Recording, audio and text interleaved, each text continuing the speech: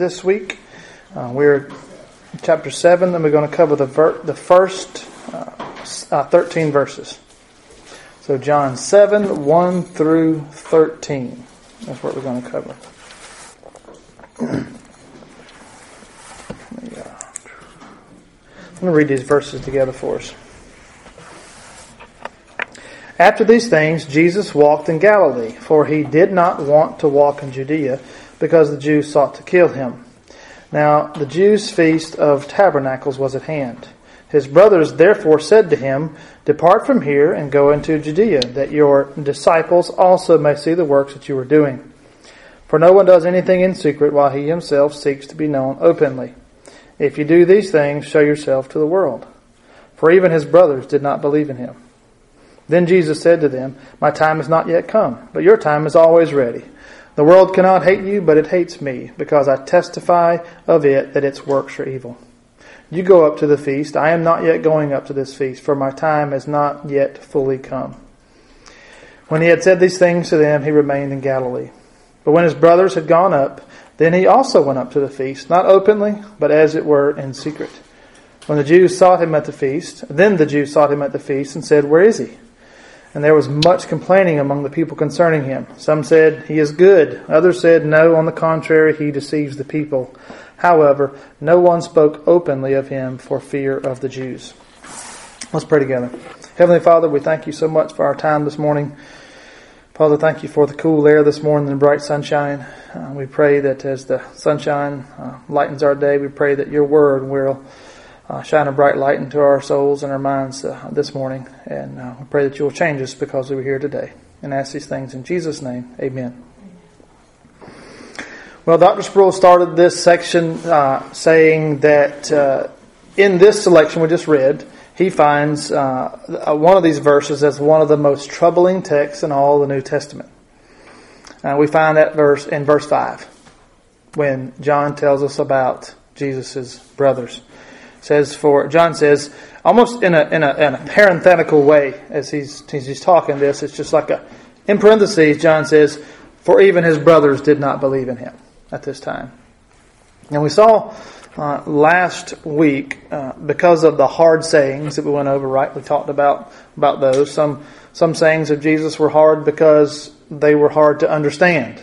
And then some sayings were hard because they were just hard to hear about what he was saying, right? But we know that last week that many of the disciples left him and followed him no more. They never returned to him. That's what we know. Now, with that fact and picking up from chapter 6 last week and going now into chapter 7, we start to learn a little bit more about Jesus' isolation and even his loneliness. And if you looked at it from one perspective, one might think, well, this is really a low point in Jesus' ministry. And that's one way to look at it. But we know that things have definitely changed for him. His band of brothers is smaller than what it used to be. Some people, when we get these verses here, some people will argue. You probably heard it. You've heard of the argument for the perpetual virginity of Mary, right? Some argue for that, but this text clearly teaches that Jesus had younger brothers. One of them was James. We know James the Just, as he was known. We do know, of course, more about him than some of the others. He authored the epistle in the same name in the New Testament. We have the book of James that he wrote. The New Testament shows us that James and although here John mentions they're not believers, okay, in this timeline. But what we do know is that James and his other brothers did become believers. Okay, they became believers shortly after the resurrection and the ascension. So that's really good news, right? What about James? Well, James eventually becomes a pillar in the early church. If you remember, he even presided over the Council of Jerusalem. You remember that council? We studied about that in the book of Acts. You remember when circumcision was the requirement. There were some that said, okay, the Gentiles are coming in, but they got to be circumcised. And what? They said, no, the apostles' teaching, no, that is not a requirement. And so they had the Council of Jerusalem to settle that matter. And of course they determined that was not required. So James presided over that. But even here, again, this timeline, Jesus' brothers had not yet believed in him as the Messiah. They had, when you think about it, they've grown up with him. They've grown up around him. They have followed his ministry, but they had not yet come to faith at this point. So John tells us here, after the many left him in chapter 6, starting in verse 1, he says, "After these things Jesus walked in Galilee, for he did not want to walk in Judea because the Jews sought to kill him." The hostility was growing. So he is in the northern region. He stayed in Galilee, and as far as the timeline goes, because this is helpful, I think. So most likely there was about a 7-month gap between chapters 6 and 7. Okay, 7 months have passed between chapter 6 and now into chapter 7 in John's account. How do we know that? Well, chapter 6 occurred around, if you remember, the Passover, right? Which would have been in April. Okay, chapter 7 now is talking about the Feast of Tabernacles, okay, which is at hand, which would have occurred in October. Okay, so we have a 7-month gap here. Now, John has given us no information about that time that has passed. He's given us nothing. But you remember when we talked about the introduction of this gospel, John's purpose in writing this is not to present a timeline or chronologically account of Jesus' ministry. Right? That's not his point. What was his point? Who remembers? Because he tells us later in the book. Right? His point in writing this gospel was what? To prove that Jesus was the Messiah. That was his point, right? He was the Messiah, and he was the Son of God, and he also wanted to show how the world reacted to him. That's the point of John in writing this gospel. So we know that the time of the Jewish Feast of Tabernacles is here.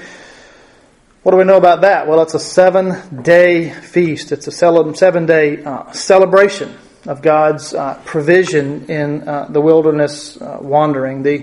The Feast of Tabernacles was associated with the Old Testament teaching and associated with the gathering of the harvest. Okay, that's why it was in October. And according to the historian Josephus, this feast, the Feast of Tabernacles, was the most popular of the primary three. Okay, the primary three, but the three principal feasts were Passover, Pentecost, and Tabernacles. So this one was the most popular. Okay, among the Jews. How did they celebrate? Of course, they had to gather. They had to make the pilgrimage to Jerusalem. People who were living in the rural areas, when they came to town, they would build these makeshift structures, like little tents, right? And they would make them, and they would live in that for the week. Just makeshift kind of shelter, this little tent that they would build in the city. Hence the name, it's sometimes called the Feast of Booths. Okay, that's another name of the Feast of Tabernacles. The town dwellers, so if you lived in the town, if you were a Jew, then you would put up a similar structure up on your roof.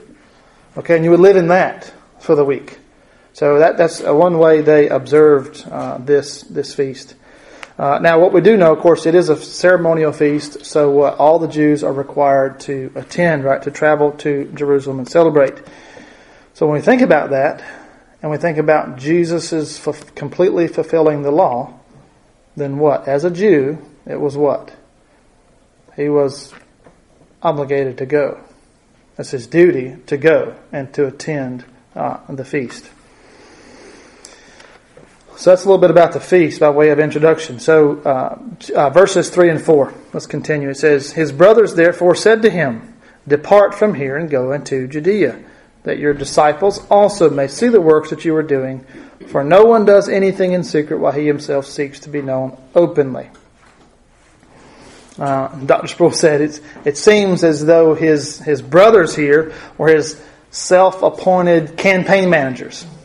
That's a really good modern analogy, isn't it?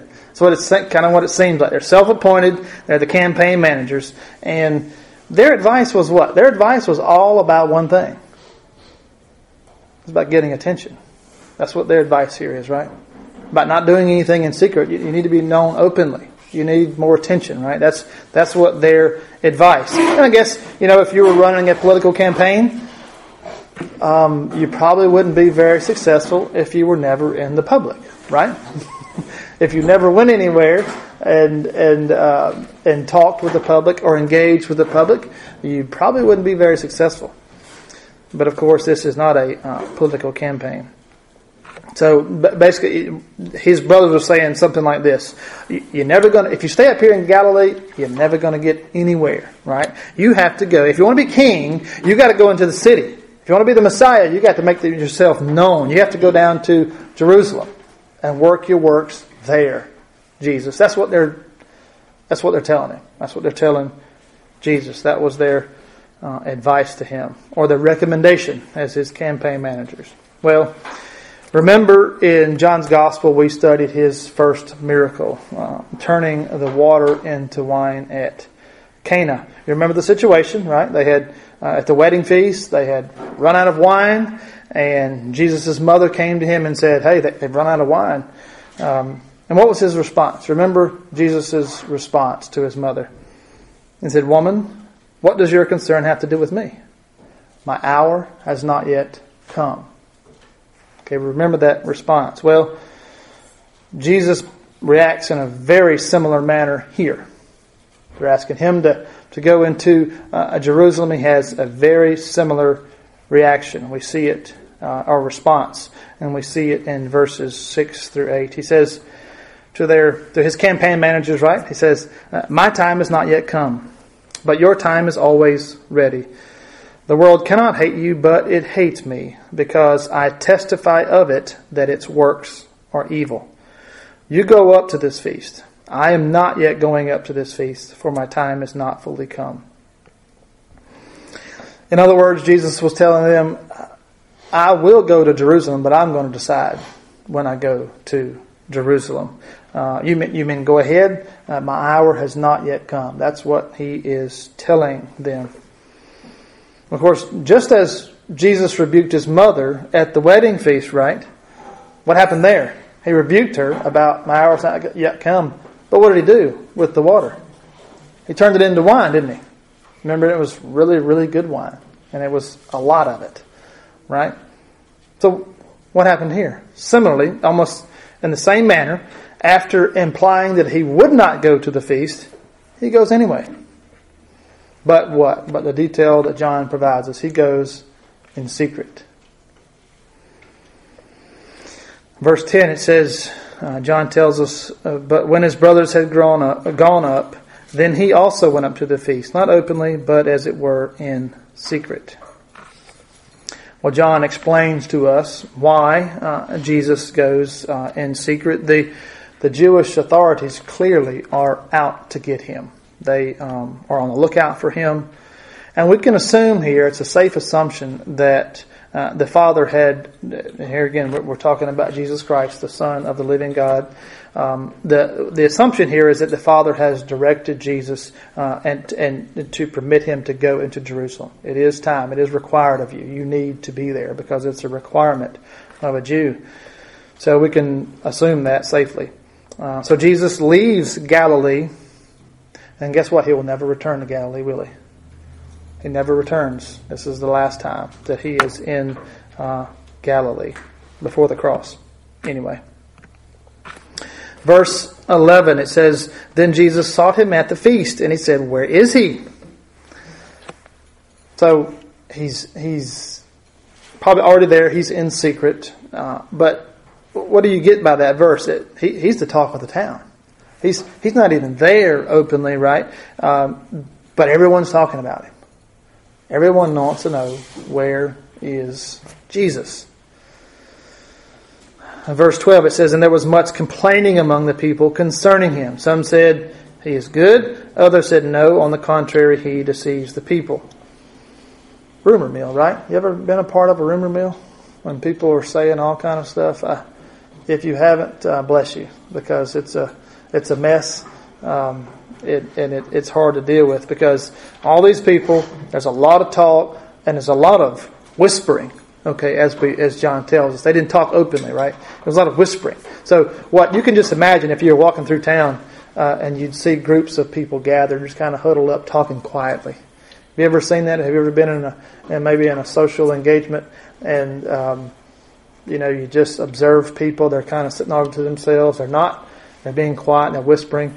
Maybe if you walk up, they suddenly, change the subject or something, Kind of a similar environment here, right? But with thousands and thousands of Jews, okay, in Jerusalem. So they're all talking about him. They're spreading rumors. Some, he's really good. Some, no, absolutely not. He deceives the people. He's a liar, basically is what they're saying. Verse 13 says, however, no one spoke openly of him for fear of the Jews. So clearly, this time frame is passed between 6 and 7, the 7 months. Clearly we see the Jewish leaders' hostility has not gotten weaker. It's stronger. Okay, it is clearly stronger in the time that he has been in Galilee. Now, as to the feast, what happens at the feast, Lord willing, we will get to that next week. But for now, we're going to look at the unbelief of the brothers. That is, as we introduced this section, that was Dr. Sproul's comment. This is one of the most troubling things that I've seen in the New Testament. So we're going to spend the time we have left looking at that particular issue. So John tells us that even though his brothers wanted him to go to Jerusalem, they were not yet believers. Now, in a very real sense, they had done the same thing to Jesus, or their response to Jesus was the same attitude as the other disciples had done. Okay, they were following Jesus for what he could provide at this point. Okay, so they are guilty of the same type of attitude that these other disciples were following Jesus for, about what he could provide. Now he adds, Dr. Sproul adds in his commentary, in this case, he thinks they really are of the same attitude. They think, okay, Jesus, you need to go into Jerusalem. We need to make you king, and you're going to deliver us from the Roman occupation. That's the biggest deal, right? Remember, we've talked about that. That's a common thought with the Jews at this time who are about the Messiah, right? They don't like Jesus, but because Jesus wasn't doing what they wanted him to do, right? He wasn't bringing in or acting like someone who was going to run out the Romans, and so they didn't really like that. But these men, in fact, his own brothers, probably had the same idea. So it's obvious at this point in his ministry, they really don't understand Jesus' mission and why he's here. They really don't understand it. Why Jesus, the Son of God, has come to earth. So they really don't know who he is. Who he really is, do they? At this point. They don't really know who he really is. They saw him, as others, as a secular deliverer. One who would run out the Romans. So in their mind, okay, if that's the attitude, if that's what I think you're here to do, Jesus, I've grown up with you, I've known you my whole life, and you're here to do this, then again, I'm your campaign manager. I want you to be famous, right? I want to put you up on a pedestal and let everybody see all the works you're doing. So in that mind frame, for them, the sooner he got to Jerusalem, the better.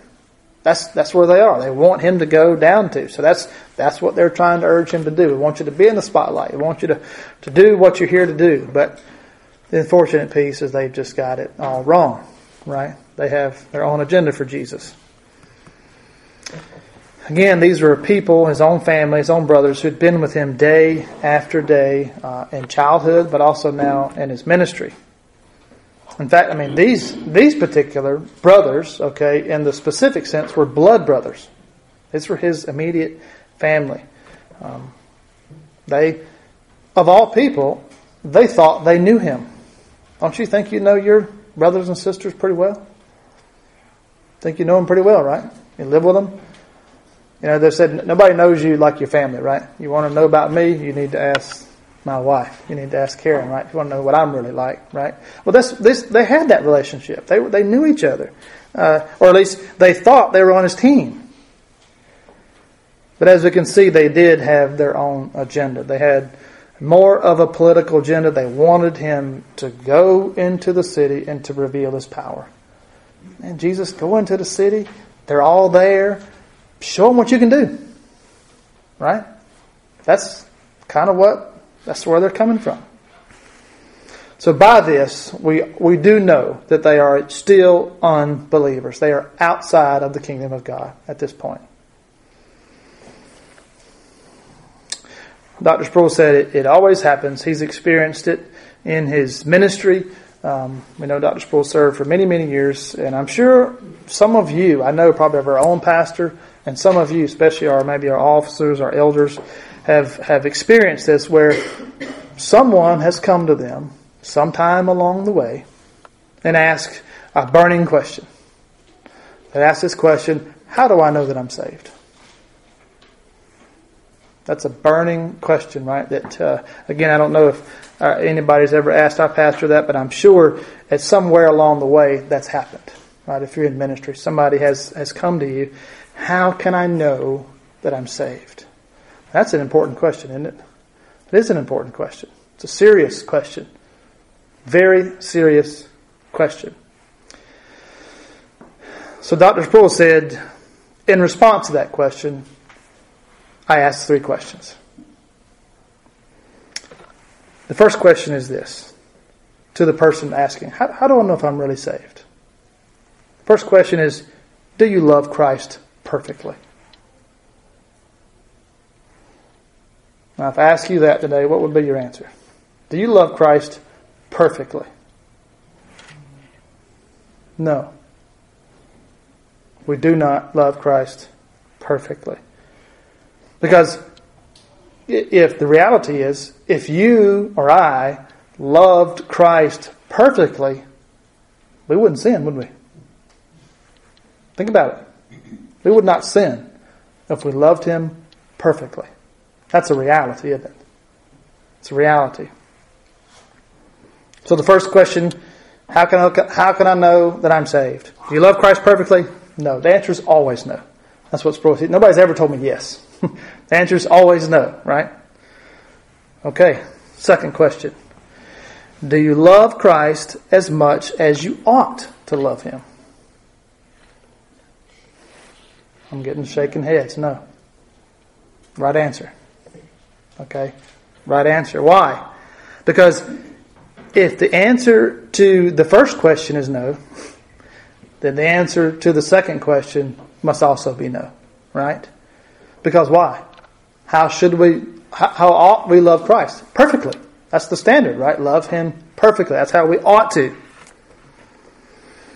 So the first question, the answer is no. Second question is the same answer. No.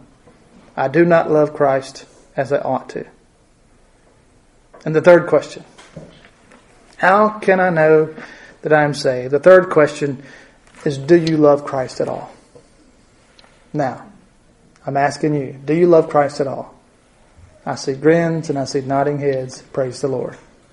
Right? That's the right answer for a believer. Why? Because the answer is yes. That's absolutely wonderful. Because guess what? In your natural state, as a fallen human being, you have no capacity to love Christ at all. That's the truth, isn't it? That is the truth. If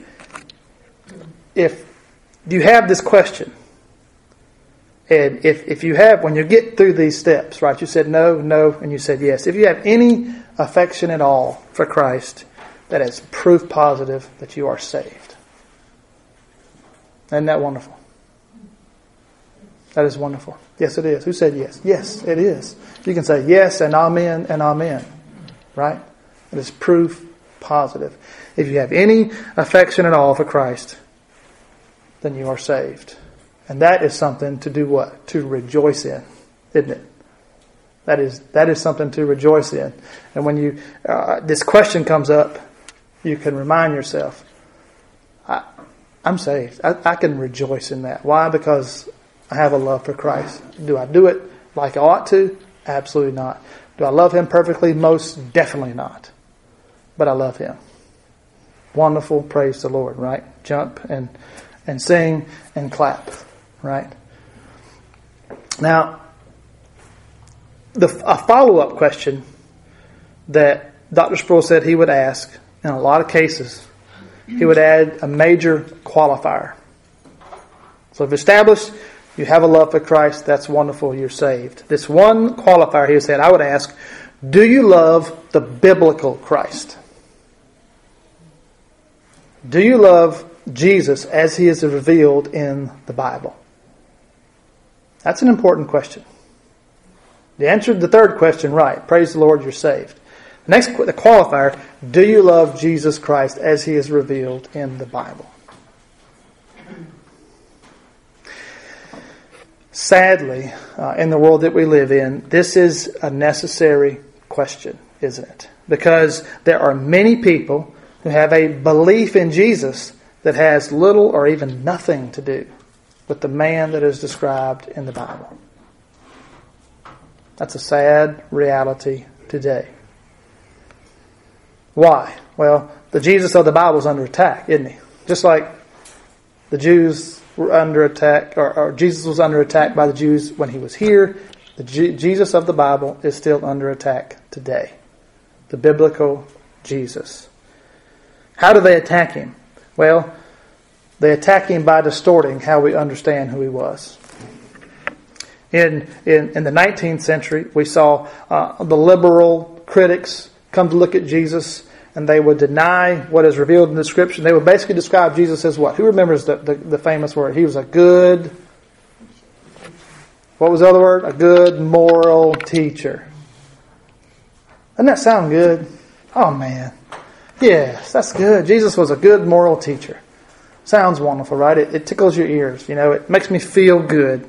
Jesus was a good moral teacher. And that's it. That was their liberal interpretation of the Jesus of the Bible. Similarly, we saw with the birth of this existential theology that they would label Jesus as an existential teacher. He was very good at it. Now, if existential theology, it's a complicated word, but basically that theology taught that real faith and spiritual meaning cannot be found in organized religions, the church. Okay, so your faith was individual.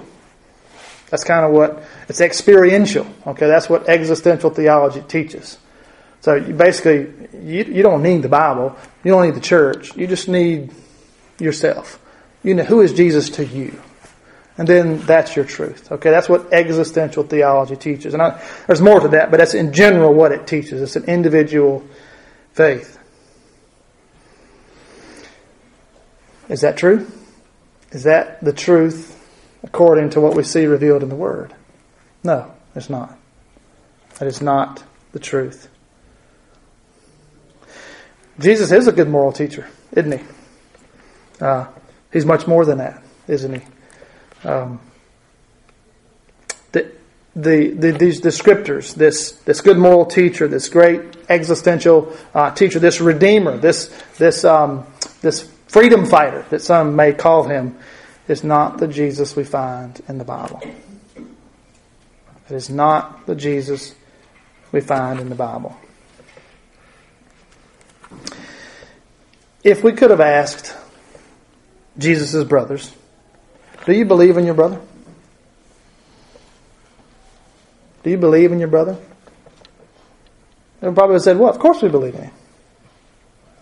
Yeah, of course we do. Why else would we want him to go to Jerusalem and make him known? Well, they wanted to see Jesus' ministry grow and expand. Just like John the Baptist. What did John the Baptist say? I must decrease, he must increase. That was his words about Jesus, right?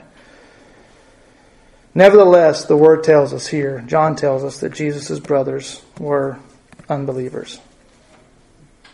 And so it's at this point we need to ask ourselves, is the Jesus we believe in the real Jesus? This is the Jesus that is revealed here in the Scripture. I think most of us, we're, again, good Presbyterians. We study our Bible. I think we have a good understanding of what the real Jesus is. But something that all of us do, something that all of us are guilty of, is we are disappointed in Jesus sometimes because we expect things of Him that are not in His agenda. And you and I do that on a regular basis. We do that. We have our own agenda. Maybe it's personal. Maybe it's professional. And we expect Him, as we lift up prayers to Him, to do what we want Him to do. We want Him to be a part of our agenda. We come to Him from the wrong angle, don't we? We approach Him from the completely wrong angle. We don't approach Him as the Lord of the universe and the Savior of my soul. We approach Him as a lot of these people did. As someone who, man, He's powerful. He can do tricks. Y'all want to see? That's true, isn't it? We approach Him with the wrong attitude sometimes. We can become like His brothers who looked only at Him for what they could get. And what were they looking for? In their mind was what? It was worldly power and success. That's what they were looking for. This is the time. He's the Messiah. We're going to run out the Romans. We're going to set Him up as king. And we'll have power and success. Now, who doesn't want power and success? All of us in our hearts, in our fallen hearts crave that, don't we? We do. But is that why Jesus was here? Absolutely not. He was not here for that. Not for, in the sense that they wanted, not earthly power. Is He the most powerful human being to ever walk the planet? Yes, absolutely. He is. But His agenda is completely different from what they had expected. What we do know, and we see it, we've talked about liberal theology. We've talked about its effect and its attack on the church. What's popular today is the prosperity gospel. It's still alive, right? There are many teachers, and there are some that are very famous. There are many. They are packing out churches, right?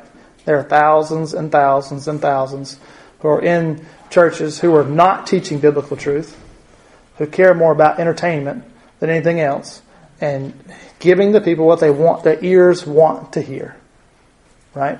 They want to hear these tickling things, these things that tickle the ear. They want to hear the prosperity gospel. It basically says, you come to Jesus, okay, with any expectation, and just like magic, He's going to do it for you. Name it and claim it, right? That's it. Name it and claim it, buddy. It's all about you.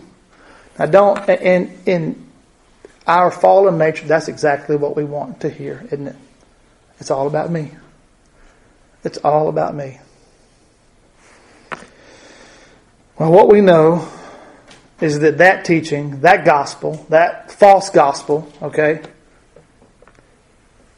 it is false. We have to reject it. We have to completely reject it. The only thing, and this was Dr. Sproul's comment, he says, the only thing we can guarantee that Jesus is going to give you is forgiveness. He's going to give you forgiveness, reconciliation with the Father, and eternal life. Now, what's more important than that? Is a good job more important than that? Is a nice house more important than that? Is a good-looking wife more important than that? Handsome husband? No. College degrees? No. Medals on your chest? Is that more important than all those things? No. None of those things are more important than that. Forgiveness from God, reconciliation to the Father, and eternal life. Wow. That's what's guaranteed to everyone who puts their faith in Him, isn't it? That is the guarantee. What else can we ask of Him? What else of those things compares to that? Really nothing. Nothing else really compares to that. Dr. Sproul said, I think doctrine, truth, and biblical ethics are vitally important. But Christianity is all about Jesus. The biblical Jesus. The one that's revealed in the Scriptures. I've said it a different way. Something, Dr. Sproul said, all these things are important. I think doctrine is important, which it is, right? We hold that at this church. Truth is important. Biblical ethics are vitally important. But Christianity is all about Jesus. I've said it a different way. I've said it this way. I posed it in the form of a question. What's the first thing you think about when you think about heaven? What's the first thing that comes to your mind when you think about heaven? If it's not Jesus, you have completely missed it.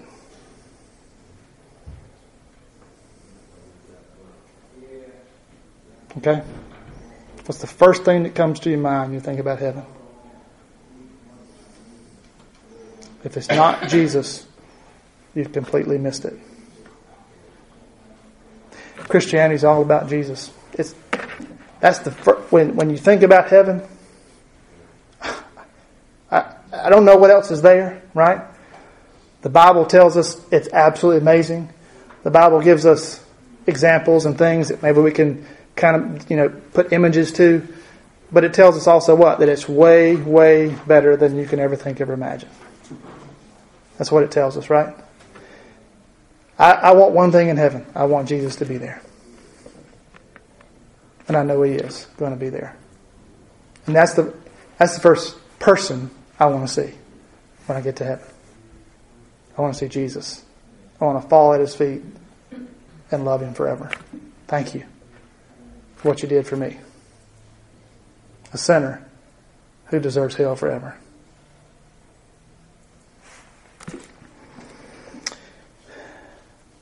Whatever or what other ideas, about Jesus that you may have, if they don't correspond to the Jesus we find in the Bible, then you need to lay them aside. You need to lay them aside. You must believe on this Jesus as He's revealed in the Scripture, the one who has come to us in the person of Jesus Christ and revealed to us through His Word, the Bible that we have. Anything else, you need to lay it aside. Let me pray for us as the bell has rung. Heavenly Father, we thank You so much for our time. We thank You that we had a little extra time in the lesson just to discuss some things that are on our hearts. Father, we thank You for that. We pray that You would continue to use Your Word to shape us, Father, to search us out. And we just give You praise because You are Heavenly Father. You are Christ as our Savior, our Lord, and we can rejoice in the hope of salvation. We ask these things in Your name. Amen.